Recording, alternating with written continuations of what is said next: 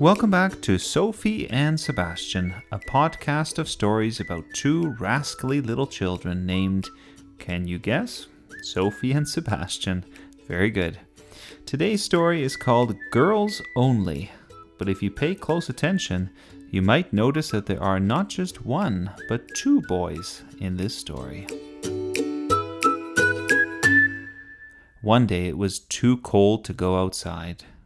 Wet yellow leaves were scattered across the front lawn, and the plants in the garden were looking a little bedraggled.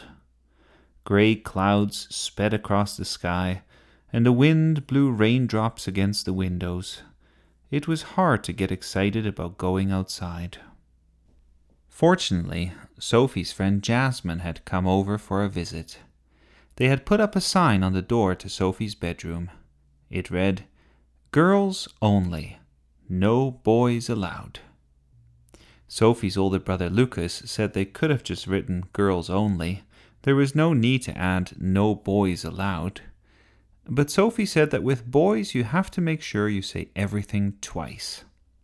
Otherwise the message goes in one ear and out the other. That's because most boys have hollow heads, and there's nowhere for a message to stop and say, "Hi, is there anybody home?" And so you have to say everything twice. "Is that right?" said Lucas. "See," said Sophie, "now you're asking me to repeat myself. Obviously you didn't listen the first time." "I heard you," said Lucas, "but I wouldn't want to go into your room anyway." "Well, we do," said Sophie, and she shut the door. Then Sophie and Jasmine sat on the bed, and Sophie showed Jasmine her secret diary. "Look," she said, "it even has a lock. But don't tell anyone that it doesn't work. I lost the key, and then I kind of had to break the lock." "You sneaked into your own diary?" "Yes, I just got my dad's hammer and then I sort of smashed it." "Wow," said Jasmine. "And do you write about your secret crushes and all that?" "My secret crushes?" asked Sophie. "Why would I write about smashing the lock? Anyone who reads the diary would know that the lock is broken." No, said Jasmine. "Crushes are something else. They're like your boyfriends." "And you crush them?" said Sophie. She looked confused. "I'm not sure," said Jasmine. Then Sophie laughed. "That would be something fun to write about. Today I met a boy. He said he liked me, but he was boring, and I crushed him. The end." Jasmine smiled. She leafed through Sophie's diary. It was mostly full of stickers and pictures. "I'm good at drawing," explained Sophie, "but I don't much like to write." "But what is this, then?" asked Jasmine. She had found the one page on which Sophie had glued an actual letter.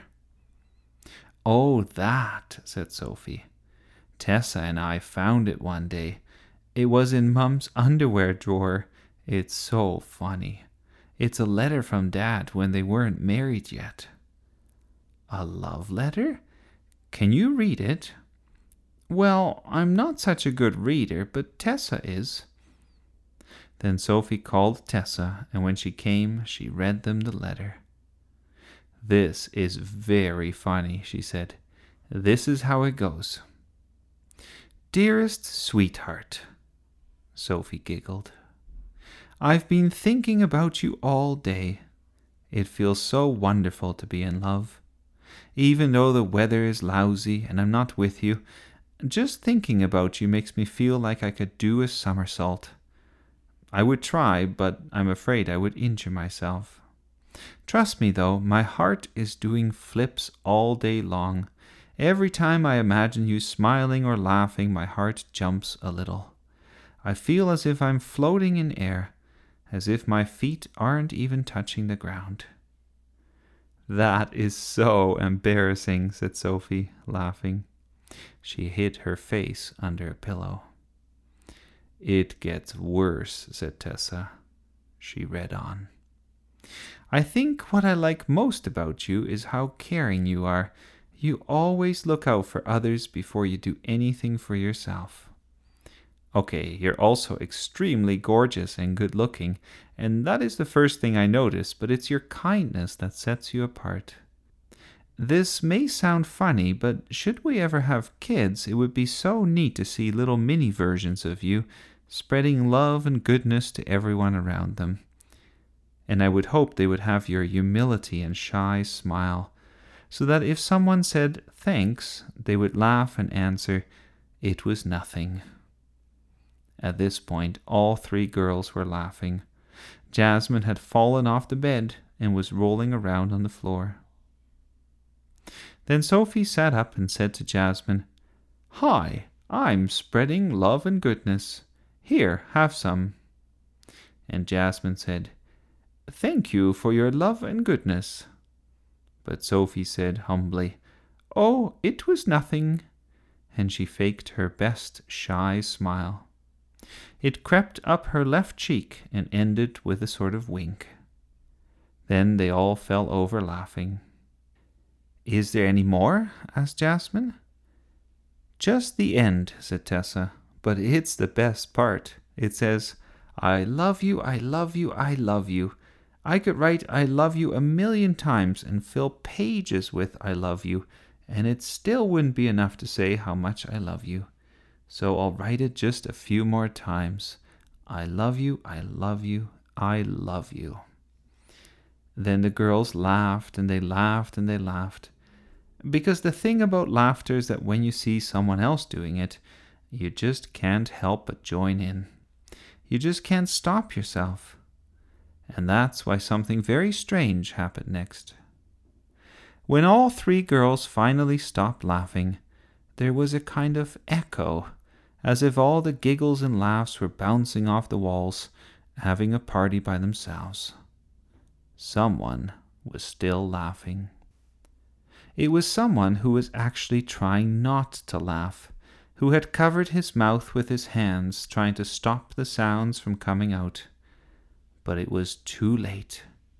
The laughter bubbled out like air trying to escape from a balloon.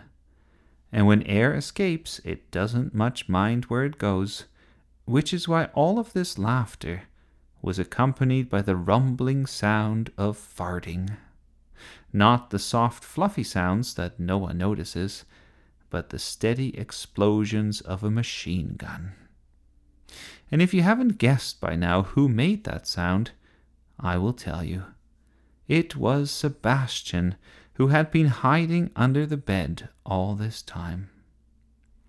When Sebastian finally stopped laughing, he rolled out from under the bed, a big grin on his face.